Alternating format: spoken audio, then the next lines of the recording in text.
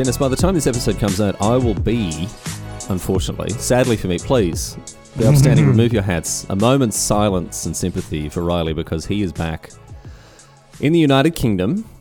We're recording this ahead of time because I've got a grueling flight across the world this week. We're just ahead of time, and we're recording it quite late at night, my time, and especially considering the big fat intro we just did for the fine folks at patreon.com/have a listen to this. We are well ahead of schedule. Yeah. So the people on Patreon will be enjoying this, nearly a week early. So get across to patreon.com/half-ass history. Sign up there once you finish. And if you've still got some money left, obviously go to have a look at this. But Dennis, I'm coming back. I'm coming back, heading back to the UK. Not looking forward to that. Then going to Denmark, going to Germany. Traveling is, say you and I have traveled probably more than average. By a very large margin, yes. Well, I mean, we also met people while we were working, because Dennis and I used to travel to large events around the world for our work with Magic the Gathering. But I've met people who would go on those miles flights. Yeah, but hanging out with those people definitely skews your perception. But the vast majority, truthfully, worldwide, the vast majority of people probably never leave the country they were born in. Yes, true. And then beyond that, I would say of the remainder, the vast majority of them go abroad once, maybe twice a year at a push. And when you and I had a couple of years there, we went abroad 18 times. No, because you're also thinking about it from a European standpoint. For people who live, for example, in places like the United States or Brazil, or continent-sized nations, massive nations. Yeah, they don't. Like you're saying, they go overseas once or twice a year. No, they go on holiday once or twice a year. Actually, that's usually means going overseas. Yeah, you're right. If you live in Kansas, you vacation in Florida or in California or at a push Mexico, I suppose. Depending on exactly what your budget and perspective is on that kind of travel, or whether you own a passport. My dad had never left the country until he was in his 40s, I think, when we went to Fiji on a family holiday. Yeah, it's pretty. But Australia's continent sized. Yeah, that's the thing. You can go. I mean, unless you want to go, you can ski in Australia, but the mountains are not great. They do have to put literal fake snow on the mountains. We have one of those in Ireland, yeah. It's unless you want to ski on real snow, you can essentially go anywhere and do anything in Australia. It's that big. Ireland's the total opposite. Nothing in Ireland is more than 3.5 hours or so at most away from anything else. At the very most, yes. And really, 90% of places you'd really want to go are inside of 2 hours of each other. Exactly. If you live in Kerry, you can be like, now, what's the furthest I can get away from Kerry? You look at the map, it's like, Derry, great. I'm swapping one letter, and I'm also ending up in Derry. Yeah, exactly. You can pop into Northern Ireland, I guess, which is the same, but with a poorer economy for the most part. And then to go anywhere meaningful, to have any kind of actually meaningfully different experience, you need to get on a plane, or I suppose a boat. So what did you do for family holidays? Was it all just Croatia? Because that's what I was thinking about talking about. Because some of the, I mean, I'm going essentially for a holiday for 2 weeks, and I'm working at a big Age of Empires tournament sponsored by Red Bull. This episode proudly unknown and unheard by Red Bull. I've always wanted to do that. Just start doing ad reads and hope the money comes later, right? Manifest destiny, right? No, when we did for holidays as a kid, it was weird because my parents fled Yugoslavia, fled Bosnia-Herzegovina during the war. And much like when the pandemic started here and we were all told to stay inside for a couple of weeks until it all blows over, they were like, oh yeah, we'll live in Ireland for a couple of months and we'll go home. Obviously, they literally never did that. You never told me this. Oh yeah. Really? They were like, oh, it'll blow over. Dennis, I did not know that. I thought that, because I know you, so your mum came out a couple of months earlier than your dad. And I thought they were other way around. My dad came and visited, and then they came together later, basically. But wasn't your mum left here alone with you for a while, or was that just because your dad was working all the time? Other way around. My mum was with me in Croatia. My dad was here. Okay, sure. Sorry. Shows how much I listen to you when you're talking. But I thought the whole thing was like, no, we're done. Like we're not leaving now. We've got a taste for it. The rolling green hills of Ireland. We're all about it now. I mean, they do love it now, but I think they had and by the time things were safe and things had stabilized, they built a life here, and I was in school and all this kind of stuff, so they never did. But I think when they left, I mean, even when they left, Mostar to go to the parts of Croatia they were in, they were very much of the sort of, it was, and it's exactly like COVID, like, oh yeah, this will blow over for a little bit. And 2 weeks turns into 4 weeks, into 3 months, into 2 years for us and for them to the rest of their lives. It was weird. My parents draw a lot of similarities to the war and when the pandemic happened, because they were so unfazed by it as a result. Because they're like, yeah, I've had, entirely life-altering experiences happen to me. And my dad always says, and to this day will always say, you can get used to anything.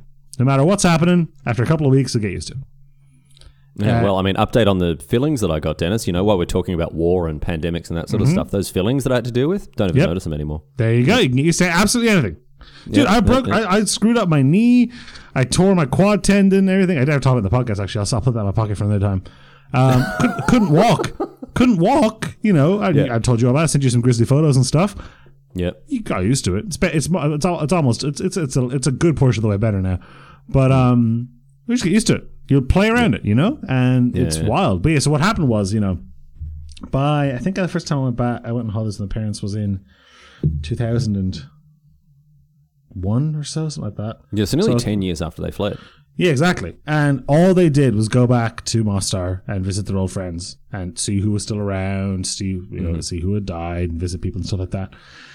For 3 weeks out of the year, in July, every year for 7 or 8 years in a row, probably, until I was like, I am not going anymore. I'm 16 or whatever. Stop it. Yeah, I had a very similar experience with family holidays at mine as well. Although we didn't go to Croatia, we went to Mitamita. But so it was. We were going to Bosnia, dude. We weren't even going to Croatia. Oh, sorry, to Bosnia. Yeah, right. So, but it was just, and it was the same routine. Oh yeah, saw the same people, routine. Did the same things every time. Oh yeah, exactly. And it's because I think they were flirting with the idea of, I don't know whether they'd ever if that point they were still considering going back or or what. But I was so deathly bored, dude. And it's weird because now I love going back. Now that I have some adult perspective, I've brought a lot of friends and girlfriends and things back, and like Nikki and I have gone back, and we're twice and probably going again. No, 3 times I suppose. Going again next year for a wedding, all this kind of stuff. I love it. Yeah. But at the time, I was like, God, get me out of here. I remember I bring a PlayStation with me 1 year. Oh, dude. And that was an absolute game changer. I remember because the year before that, I brought Harry Potter and the Order of the Phoenix and read it cover to cover like 6 times. Do you know, this is so funny because when I coming into this episode, I'm like, I'm gonna share some of the perspectives and experience I had on family holiday with Dennis, right? And see if there's anything there. You've just done it for me. Is it exactly the same? It is. I mean, my family didn't flee war-torn, Mitamita to ethnic and live in Melbourne. Yeah. They didn't. They weren't anything like that. But it's so funny how even like no matter what the origin, no matter the reason behind the destination of a family holiday, no matter we live on opposite corners of the planet, but it's still exactly the same experience. I think that's just a unique 8-year-old experience, right? Pardon? I think it's just a very 8-year-old experience to have that to do that thing, right? Well, just the way that it changed over the years as well is exactly the exact rhythm that happened for me. I have a question for you before we sort of really compare notes here. How does Nikki feel about visiting your ancestral home? How does Nikki feel about visiting the place that you used to go on your family holiday? She loves it.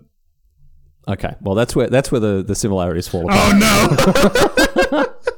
So we used to go to this place called Mitamita, right? And we used to camp. And we would camp for weeks, right? We'd probably go away for about 3 weeks to a month living in tents for the year, right? Mm-hmm. And when I was younger, oh my goodness, I absolutely loved it because all you do, ride bikes around, go and find little hidden places in the forests to like play on the Game Boy, go and jump in the creek and the river, go and get $2 worth of chips at the pub, which just gave you a mountain of chips for that amount of money, right? Like it was incredible, right? Like actual proper salad days.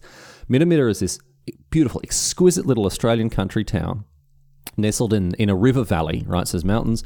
I say mountains. The Australian version of mountains. Big hills, yeah. Yeah, exactly. On the junction of a river. One called the Mitamita River, one called the Snowy Creek, which then becomes the Snowy River. They are very creative with these names. Mitamita is just one name twice, and then they were like, we can call the river the same thing. It's fine. Nobody needs to know this now. Well, I mean, no, that makes sense. The town is called Mitamita. The Mitamita River ends in the town. The Mitamita River? The Midamida River. Dennis, I cannot actually join you in making fun of the name Midamida because I'm reasonably sure it is an indigenous name, so I'm going to leave that one alone. I'm not sure what your position is on making fun of Australian indigenous place names, because I don't have any problem making fun of either Irish or Croatian place names. Yeah, that's true. We've gone on Google Maps and had a laugh at both of those nations' place names, but it's different. It is different. I can't really. I don't know why. I don't know how to articulate why it's different. Well, it's different because the indigenous people of Australia are deeply, deeply oppressed. So are the Irish people have also been deeply, deeply oppressed. So are like the Bosnian people, dude. The Irish are an indigenous population that has been deeply, deeply oppressed and dispossessed of its land for more recently than indigenous people in Australia as well. No, I would know that it is ongoing here. We live on stolen land in this country, so it's they don't have their own republic like the Irish do. That's true. Anyway, I think the main difference is that Irish and Bosnian people are white and that's probably Indigenous Australians are not. So I think it sort of folds into that larger category. Anyway, so Midamida, beautiful town, picturesque, absolutely gorgeous, Dennis. Mm-hmm. But then as I got older, just like you, I became so thoroughly disinterested in going. Right, I just nothing. I wanted to stay back in Melbourne, see my friends. I had a girlfriend at the time. Once I got to like 15, that sort of stuff, and being away from her for even a moment was just torturous, Dennis. Dude, I remember sitting in so many Bosnian internet cafes just to go on MSN with my girlfriend back home. Oh my god! Yeah. Well, we didn't even have that. There was no internet up there. Well, of course, this was back in the 80s, right? This is back in the 2000 and nothings. Midamida was so far away. There was no, not only no internet, there was no mobile coverage. There was nothing. Like, even if you had a mobile phone, you couldn't make calls. I got one payphone call, right? I had to use a payphone. Yeah, an actual payphone, right? Oh boy, it was something else. I remember. I had a curse, dude. Every time I went to Bosnia, I would come home, and my girlfriend, when I was a kid, and this girlfriend's that happened. I was 13, 14. So we're talking big old true love here, dude. Yeah. Oh, I mean, that was the same with me. As a 15-year-old, being absolutely. Oh, when you fall hard, man. Absolutely. Yeah, and being away for just a week was torture. Anyway, go on. Oh, we always break up right after I got back. One of my girlfriends cheated on me while I was on holidays. I hated it. Yeah. Bad time for 15-year-old Dennis. Well, it's a good test, right? It's a good test of any relationship. Can you spend a couple of days or a week or so apart? And if they end up going and if they go and have dalliances with other people, Dennis, you probably dodged a bullet there. I definitely did. Yeah, and instead you ended up with a wife who keeps her teeth in a silver jar at the age of... Just in case we need those baby stem cells, I guess. But then exactly what happened with you, as I got older, as I got in my 20s, I was like, oh yeah, absolutely. Mum, you going up to Midamida? Oh, absolutely, I'll come, for sure. I'd love that, right? And I got to the point where... You need time to bake in the nostalgia, I guess, right? I suppose so. It's one of those things, you cook it in the oven as a young kid, and then you take it out, and you can't eat it yet. It's too hot. You have to let it cool down, right? Cools down through your teenage years. Yeah. And then you go back for a slice, like, this tastes just as good as I remember when I was a kid, There's also a weird defensive thing where, there's a very common thing for this is, it's okay for me to make fun of where I come from. It's okay for me to make fun of my family. But you can't make fun of my family. Even if you'd be saying exactly the same stuff, I'll be saying it's different. And all the stuff I would complain about as a kid as being boring or trite or too hot, I'd be like, guys, you got to check this out. It's great. And I'm like, and I can hear 8-year-old Dennis in my brain being like, what are you talking about? We hated this. Yeah. Well, the experience I had going back, because I took Megan when we first came to Australia. I didn't go on a family holiday. We were driving up to meet some friends at a folk festival, and we stayed for a couple of nights in Midda. Got the tent, went to the caravan park that we used to stay at, all that sort of stuff, right? Set up the tent. And I was like, I'm going to show you everything. I'm going to show you all the stuff that there is in Midda. And it took about 10 minutes because Midda is tiny and actually not that nice. It is just a tiny village in the middle of nowhere with a shitty creek to swim in and a pub that is now very overpriced. There's just nothing to do. And Megan was kind of like, is this it? And I was like, no, listen, you don't understand. It was like... you hadn't caught... I was going to say caught on, but you didn't go back. We're disappointed. You were like, just as I remember it. Well, that's it. And Megan kind of opened my eyes to the fact that it's really not that nice. But because it's so, it's just hard for me to. It's like when you look at pictures of your parents when they're young. For some reason, for me, that image just doesn't stick because I always just see them as like I can't really conceptualize my mum as a 22-year-old. I know she was at one point. I can see pictures of her, but I was just like, that doesn't, that doesn't stick. It's a different person. What's weird to me is that I'm now older than my mum was when they fled Yugoslavia. And I'm a year younger than my dad was. And do you feel like you'd be equipped to do something like that? I mean, no, but they weren't either. They just had to. They just had to do it. It's a fully a needs wants thing. Riley, I'm on the mida.com.au website here, right? Okay, yeah. There is a things to do section with a horrible banner. And these are the things that the lovely people of Minamina have decided to highlight as things to do in their town, right? Oh, can I guess? Yes. So one is going to be visit the water hole, have a swim in the water hole. Is that Snowy Creek? The Snowy Creek, yeah. Have a swim in the Snowy Creek. There's it goes on one side. There's a lovely park, a sort of the bank that gently goes down into the creek, and then there's another part that is just a sheer cliff which you can scale and climb up and then jump from the cliff into the creek. I, to my greatest shame, have never actually done that. My sister did, which put me and my brother to great shame. Yeah, but because she's younger than both of us. She's younger than me by 8 years, quite considerably younger than me, and she still absolutely shamed me in that regard. It's like the first time my brother beat me in Mario Kart. To be beaten by your younger sibling at something like that, a source of great shame. Is another one go to the pub? No. Wow, the single place to eat out in the town didn't make it onto the things to do list. So it goes Minamina River. It says go rafting on the river. Okay. Yep. Then it says. The second point is just the river has fish in it. Which is odd. I guess. Fishing's really big up there. Lots of people will come up and they'll because there's you can go and get like rainbow trout and all sorts of stuff. People would come up on fishing holidays to Minamina. Then there's it's weird. It's like there are some walking tracks. There's no links or maps or anything. It's like you can go for a walk, I guess, which is true of almost anywhere. Mm-hmm. Then there's the Mighty Mida Muster. Oh, the Mighty Mida Muster. Yeah, that was usually in March. It appears to be like a wood chopping, ranching, stockman competition. Honestly, the Mighty Mida Muster absolutely ruled. It was so good, right? So it was just a kind of like all the fun bits from an agricultural show. So it wasn't like a rodeo, right? They weren't going, more, well, kind of. They weren't going around putting ribbons on ducks, but there were like sheepdog trials, and there was wood chopping competitions and all that sort of stuff, herding sheep, and just an agricultural. A lot of horses, it looks like. I don't remember the horses so much, but this website's almost exclusively photos of horses, dude. This is way up Megan's alley. Yeah, Megan would probably love the Mighty Mida Muster. It was indeed. It was a very mighty experience. It was really the Mighty Mida Muster, and again, this is not me making fun of the indigenous name. It's the words mighty and muster doing the lifting here. The Mighty Mida Muster sounds like something I would order at Burger King, or in your case, Hungry Jack's, I suppose. Yeah, true. Yeah. But no, so there's the Mighty Mida Muster. That was always a good time. Then there's Snowy Creek, which you covered. There's a golf course. Cool. Oh, dude, can I tell you about the golf course? Mate, yeah. I've got to tell you about this golf course. So the golf course doesn't have a, 24/7 staff of groundskeepers who are there manicuring the lawns, right? So it's a proper country golf course. It's choppy, it's rough, right? It's covered in leaves and dead branches and stuff. But the green, right, of all the holes isn't grass. Have you ever seen? Well, you would have seen. The French Open, tennis. What do they call it? The clay courts? AstroTurf? No. The clay courts, the stuff that it's like, it's like sandy, gravelly. Oh yeah, clay, yeah. Right? What is it called? There's a name for it. I can't remember what it's called. A clay court. But there's an actual name like for the substance. Lawn stuff. tennis. Anyway, it's not. I've very specifically said it's not lawn. A clay court is one of the types of tennis court which supported tennis. Original. Yeah, this is lawn tennis. Rubico.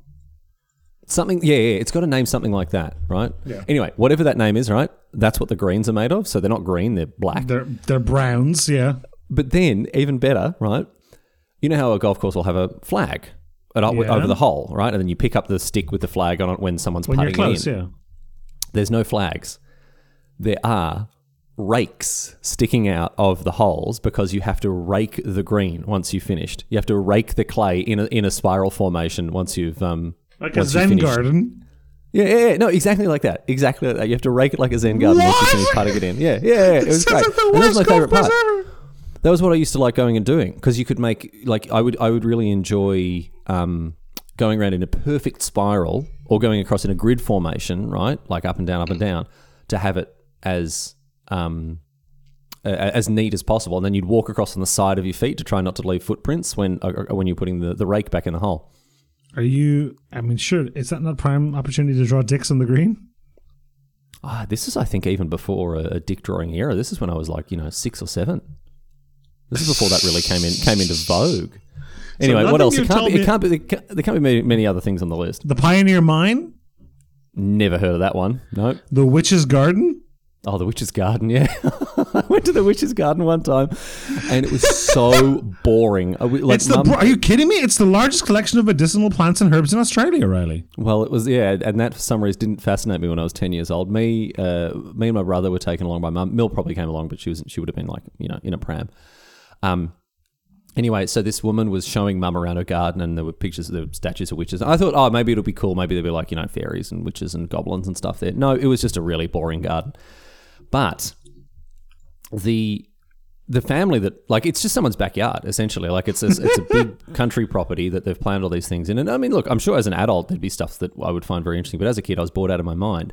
So I went off and started playing with the kids that lived in this house, and then they're like, "Oh, come inside." And we were like playing on the Nintendo 64, and then Mum came in and she was like, "Riley, what are you doing? Come here." And she was like, she was so embarrassed because I just gone and, like, she'd paid for entry into this garden, and I was just been like, "See ya, I'm going to my Mario Kart in the house." Oh man, that's so good. All right, the last couple of things here are the Dartmouth Dam. I was going to tell you about the Dartmouth Dam. We'll come back to that. Yep. Granite Flat, which is this isn't anything. Granite Flat was once a thriving mining town with a large Chinese population. It is currently being explored for copper and gold. All that remains of it is an old Catholic church and a small cemetery. There's nothing there. Yeah, there's a lot of that in Australia. There's a lot of, there's gold here, or there might be gold here. Let's build a town. Nope, no gold, or the gold ran out. See ya. Bye. Yeah, and then, exactly. Again, do you know what you go around, Dennis? If you drive through the bush in regional Victoria, often you will see a lot of stone chimneys. Nothing else. Just big piles of stone, right? Like a big stone tube, essentially, built out in the middle of a paddock, nothing else there, right? What? Because Why? people would come and build houses out of wood. Obviously, you can't build a fireplace out of wood. Build the fireplace, the hearth and stuff out of stone. Over the 100 or 150 years since the gold rush, the house has collapsed and fallen down and rotted to nothing, but the stone chimney stayed there. Weird. And the last two things are just one of the points. Just as scenic tourism is popular, which is and has a little bit of thing. But again, this is just walking again. And the last one is Eskdale. So a different town. It's a different town. Started with gold, but now is the dairy hub of Mitta Valley. Yeah, you can go and get some. You can get some delicious chocky milk at Eskdale. Yeah, I do enjoy that. The last thing on the Mitta list of things to do is go somewhere else. Oh, there's a lot. There's some place. There was someone shared something in on the Ireland subreddit, and I think it was in Kerry or whatever, and it was like things to do while in Kerry, and the first one was visit Dublin. It's like okay. So before we move on from Mitta chat, Dennis, I've got a piece of Mitta trivia for you here. It's the dam. I mentioned before there were two rivers, right? The Snowy Creek and the Mitta River. Would you like to guess, Dennis, which one of them is colder? Which one of them do you not swim in because it is too cold?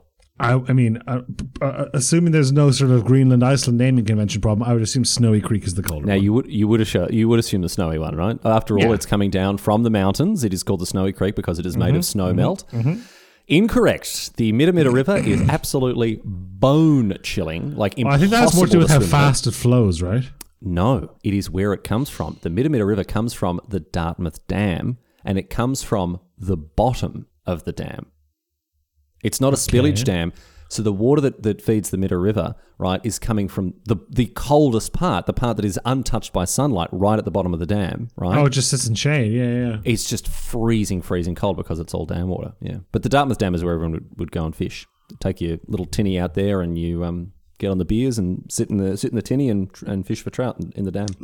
Look, dude, I wish, I'm all for revisiting things you didn't like as a child and hoping, that the fresh eyes of adulthood lead you to like gems and nostalgia you didn't think you'd have. But talking about Mida, I think I gotta be with Megan on this one. This sounds awful. Yeah. Because I've floated the idea like, oh, we could go, and she's like, no. We can leave that. And my brother's kind of opened up to that as well. He's like, we're not. I don't like it because I tried to organise a family holiday when I was and mum. I went with mum and my sister. And it was fine. Like, it was nice to go back and a bit of nostalgia, whatever else. And this is a nice, quiet place to hang out. Bust into that kid's house again. Where's the N64? Let's go. You guys got a Switch yet? Yeah. No, well, they wouldn't have made it. They'd just be picking up the Wii U, I reckon, out that way now. Yeah. Gotcha. Riley, what I want to talk about this week is also travel related, but it's less about the destination and more about the journey. So something happened to a friend of mine this past week to do with airport security. And as we mentioned, you and I are both storied travelers. So I have to imagine there is something airport security related percolating in your brain, but I'll buy you some rum wine by telling you about this. No, I'm good to go because airport security is all about preparation and efficiency and knowing the rules of the game. You can get through very easily just with a little bit of prep. Make sure that there aren't going to be any issues. Batman style. You can beat anything with prep time. Exactly. That's all it is. Yeah. Anyway, go on. So this friend of mine, his wife had asked him to pick up something while he was away. We were both away together, and because they're redoing their house, specifically they're reflooring. So what did she want? I was going to say, what did she want? A paint of Dulux color? Like what? You can't get in Ireland. They were reflooring their house. Bring back some 2x4 planks, please. Here we go. And we were in England at the time, and there was this specific, this is post-Brexit, so there's a specific kind of tape so when you pull up a floor, underneath the floor are these things, I think they're called jousts, just sort of the beams that go along the floor, right? Yeah, jousts. Yeah. Are they jousts or joists? It might be joists. Joists, I think, yeah. Anyway, go on, yeah. You put the floorboards on top of them. But like perpendicular to each other. Exactly. Yeah. You can put down this audio dampening tape basically on the joists so that it's not wood on wood, right? Yeah. And this guy's wife's an architect, so she was like very, very particular and had knew a lot about this stuff. Yeah. It was like there's a specific grade, a specific kind of decibel grading of tape that you can only get in the UK that won't ship to Ireland. I checked, it won't ship to anywhere in mainland Ireland. Please pick some up. Here's the list. Here's the order. Yada, yada, yada, yada, yada, yada, yada. And he's like, okay, I'll do it. So he goes to pick the stuff up. Bear in mind, he has to like dump all of his clothes out and give them to another friend of ours to take home. I'll get this out because he needs every inch of space. In checked luggage. Hang on. He's not buying one roll of this thing. No, Riley. He is buying 45 kilos of tape. No, what? No way, dude. What the? No. So, like, when you said this, I thought it'd be like, oh, okay, so this is going to be an amusing story about how, like, yeah, he couldn't fit it all in his suitcase or, like, he had to put it in his pockets and that sort of thing. But I thought it was because, he tried to fit 4 rolls where he only had room for 2. How many rolls of tape did this guy buy? What? I believe it was just over 40 kilos of tape. Yeah, but how many rolls is that? I don't know, dude. I think it was for like the whole house. But is this for an entire? Give us an idea of the size of what this guy's buying. Is this an entire suitcase, like a large suitcase? It was a checked bag, a carry-on bag, a backpack, and a loose shopping bag of tape. Yeah, not to mention all the stuff that he crammed in his pockets, in the inside of his pockets, in coat pockets, like an illegal watch salesman. Yeah. Yeah. So you had to give another friend of ours, clothes, everything, right? And he's like, goodness. All right, I got it crammed in. Yeah. It's going to be okay. We get to the airport. Yeah. He was on a different flight to me, so I had to get the story relayed to me secondhand. He gets to the airport, checks his bag, all good, right? Mm-hmm. Goes to security, loads of stuff up on the X-ray thing, takes his watch off, takes his belt off, all that stuff. Takes all the rolls of tape that he's got in his stuff down into his jocks, yeah. Walks through and then realizes, as the guy calls him over, that he hasn't considered something, which is that when they scanned his bags, it's not just that he's brought enough tape to restrain everybody on the plane 3 times over. Dude! Oh, no! He's also brought no other clothes. Nothing about his luggage looks like he ever intends to reach the destination of the flight. Oh, man. Oh, jeez. So they're like, we can't let you on the plane. You have enough to tie everybody up, club some people to death with the rolls, and have tape to spare. Yeah, have a tape snack for afternoon tea before you land. So they make him go back out, check all of it. Yeah, okay, that's fair enough. Yes. In like 2 other suitcases, right? Yeah. He gets home, he gets the tape. It's the right kind of tape. His wife's happy. They get the floor. I'm sure they're floor. Oh, imagine if it had been the wrong side of tape. Imagine being the wrong type of tape. I'm sure you can't hear a pin drop in there. Yeah. But just the idea of and the killer for me, one thing, like I said, one thing is this guy's back has so much tape in it. Another thing is this guy's bag has nothing but tape in it. But the realization that there's nothing in these bags that indicate an intent to reach a destination. Yeah, not even a toothbrush. Wildly suspicious. Yeah, exactly. Yeah. Oh, I gave my clothes to my friend. Where's your friend? Oh, on a different flight. Okay. Yep.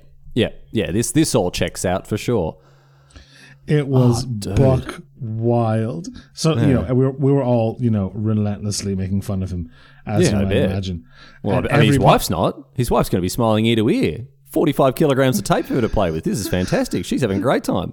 But it's just so funny having to go back, because one of the other guys texted me, be like, "Hi, I'd like to check this carrier bag of suspicious tape, please." It's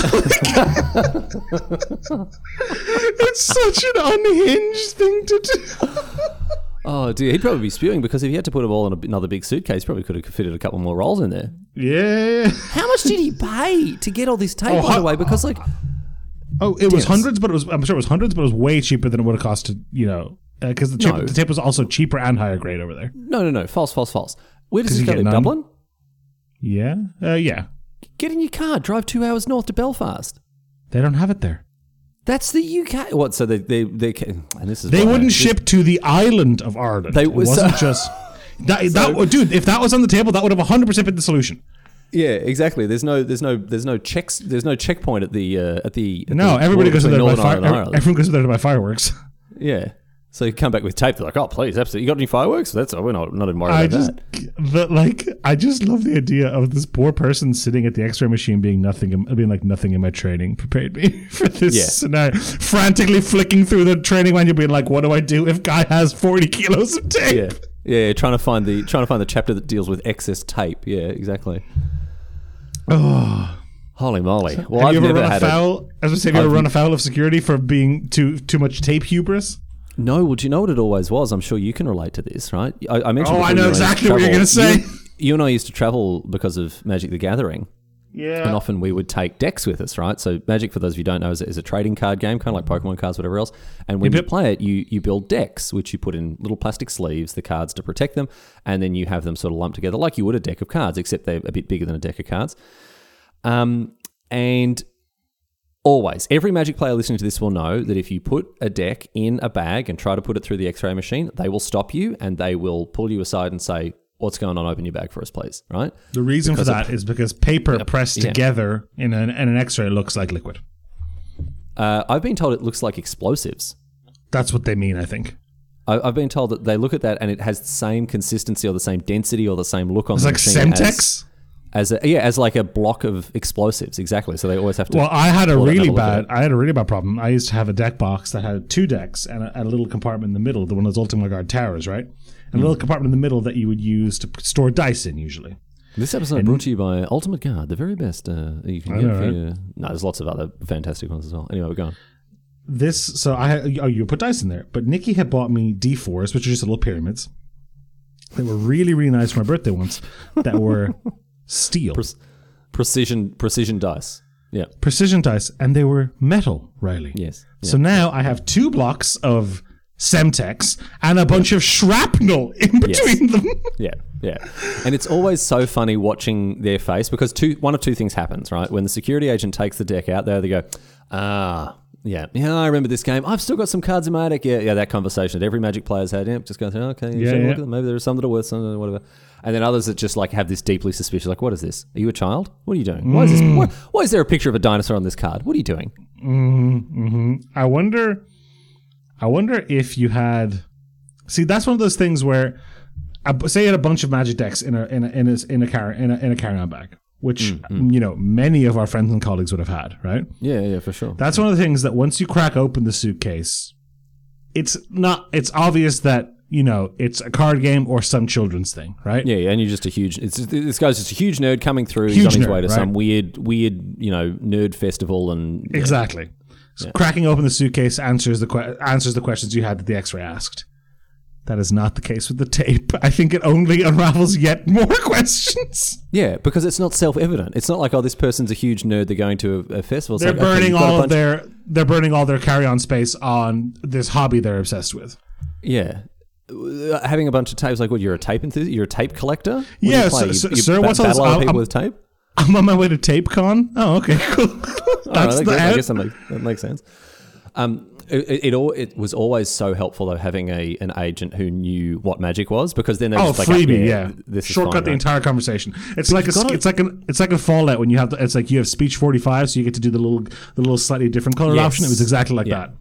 But you've just got to learn to speak the language of the security guard or security agent at the X-ray, right? You've got to learn what they're looking for and what they're not. Yep. So when they're like, all electronics bigger than it, whatever, it's like, no, ignore the bigger that. Just take all of the electronics out, right? Switch, Kobo, phone, anything that has chips and circuits and transistors in it, just take it out and put it in the tray. Yep. Empty pockets, shoes off. Just James, when we traveled a lot, James will put all of those things. Don't give them a reason, right? You do everything that you can think of to make sure you're going to get through, and then with a bit of luck, you end up on the other side nice and quick. So go on. James used to keep keys, wallet, watch, Kindle and stuff all in his jacket pockets. Oh, and then just take his jacket off. Yeah. But see, even that for me, no, I put all of my electronics out flat, visible, right? Because like when I'm traveling, I'll have my Switch with me or something, and I'm just not interested in doing the whole thing where the bag goes into the different area and then they go and they poke it out and they do the bomb test and all that sort of stuff. I'm busy, mate. I got a plane to catch, quite literally. I run into trouble more than the average person, but less than some, because I'm an immigrant, so I have a funny looking surname, and I have an Irish passport, but the birthplace on my Irish passport doesn't say IRE; it says HRV. People are like, what's HRV? Where's this? Where's this hidden? Exactly. Where's this hidden country? Narnia? Exactly. What do you mean? Hrvatska? Never heard of it. Never heard of it. Exactly. So I get pulled aside more than the average person. But again, like we talked about with Indigenous people, I'm also white, so I get probably pulled aside a lot less than a lot of other immigrant people. Mm-hmm. But I got pulled aside once, and in Dublin Airport has security for normal Dublin airport security, and then if you're going to America, you can also cross the American border in Dublin. And that means when you get off of the plane landing in Boston or New York or wherever, it's as if you've landed on a domestic US flight. You just walk out of the airport. It's actually amazing. Well, it is, but I want to say, at this point, I'm going to really congratulate the TSA because they have done a fantastic job of transplanting the culture that makes the TSA the institution that it is. You'll find that experience. It's in Ireland, a place that you authentically can go American. You can go and experience an authentically American cultural experience in Dublin Airport, because they are rude and aggressive, and they are not understanding and hostile and suspicious. What's very weird just like they would be in the US of A.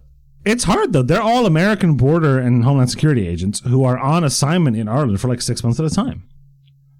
That would suck, to be fair. Do you think so? But would you think it would suck?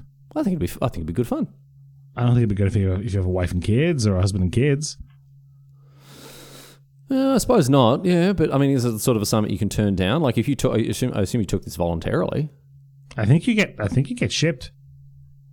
Oh, okay. Well, anyway, it's not the worst place in the world. Anyway, I mean, there are worse places to live in than Ireland. That's definitely point true. Across the Irish Sea, the United Kingdom. Go on. I got pulled aside at the American part of the security, and they're like, "Oh, can you please go over here for a selected screening? Your bag's not going to get scanned here; it's going to get scanned over there by that young gentleman." I go, "Yeah, go, no problem." And he's like, "Passport, please." I hand him my passport. He looks back at me and he goes, selected screening is just such a... I know. The PR, dude, the people working on, like the marketing department, the people who come up with terms like this, it is exquisite the way that they are completely just robbing our language of any of its nuance and subtlety anymore. Selected because screening. This is profiling screening. Oh, man. Go on. They'll make it sound like a special occasion. Yeah, I know, right? So the lady looked at my passport, saw it was different, sent me over to this other dude. And I go to this guy, and he looks at my passport, he looks at me, and he goes, Ko te poslovamo, which is Croatian for who sent you here. Great. And I'm like, that lady over there. And he goes, and he folds up my passport, hands it back to me. He goes, don't worry about it. And just sends me through. Nobody scanned my bag, Riley. The opposite, dude. I skipped both parts of the security check line. Maybe she knew. Maybe she looked at it and she was like, he's Croatian. He'll appreciate it. Ivan will take care of him. Yeah, exactly. Oh, dude. Wow. That's wild. Oh, man. No, I look... I haven't had to do the airport security dance all that much recently. Well, less than before. I mean, you're heading back to it now, right? Yeah. I'm gonna go. At time of recording, Riley could be, tucked away, being grilled about why he has all this tape and magic cards in his suitcase while you listen to this. Exactly, which I'd be very confused by because I'm at time of recording, I have no plans to pack either of those things. Oh, I have one more security thing. Okay. A friend of ours that we both know, Scott. We were traveling once for an event, and we were very tired. It was very early in the morning, so I don't blame Scott for this. And James was carrying a bunch of camera gear, because we were going to film things at this event for Sean Fireball and stuff. And he hands Scott a suitcase, sends me a suitcase. All right, these are your second suitcases. They're just camera gear, So we, they're in your names, so we each get 2 bags. So you have your bag of clothes and the bag of camera gear you have to bring for the company. Okay, cool. And we go up to the security. And Scott gets to the desk and the lady goes, so sir, this is your bag? And he goes, yep. And she goes, and you've packed this bag, the sound card, you packed this bag yourself? And she's like, yep. And she, do you have any reason to suspect anyone's added anything to the bag since you packed it? No, I do not. Okay. And she goes, do you have any batteries in this bag? And he goes, I don't know, I didn't pack it. And she's like, what? The conversation tree has just been blown apart. That option shouldn't be available on the dialogue. No, that should be grayed out. And she's just staring at him. And she's like, I have to get my manager to talk to you now. Because he was clearly just taking the questions at face value. And the first couple are rehearsed questions you do 1,000 times. And the answer to the last one, honestly, it was like, oh, wait, no.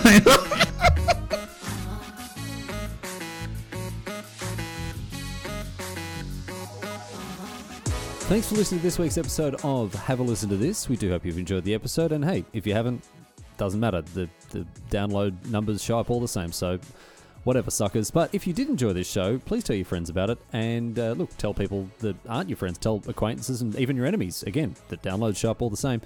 And if you want to support the show, if you really like the show this much, you can support us on Patreon. Patreon.com/Have a Listen to This. You get access to behind the scenes stuff, early access to episodes, all sorts of things. We are definitely in this for the money, not for the love of the game or anything like that. So head over to Patreon and help us get them rookie numbers up.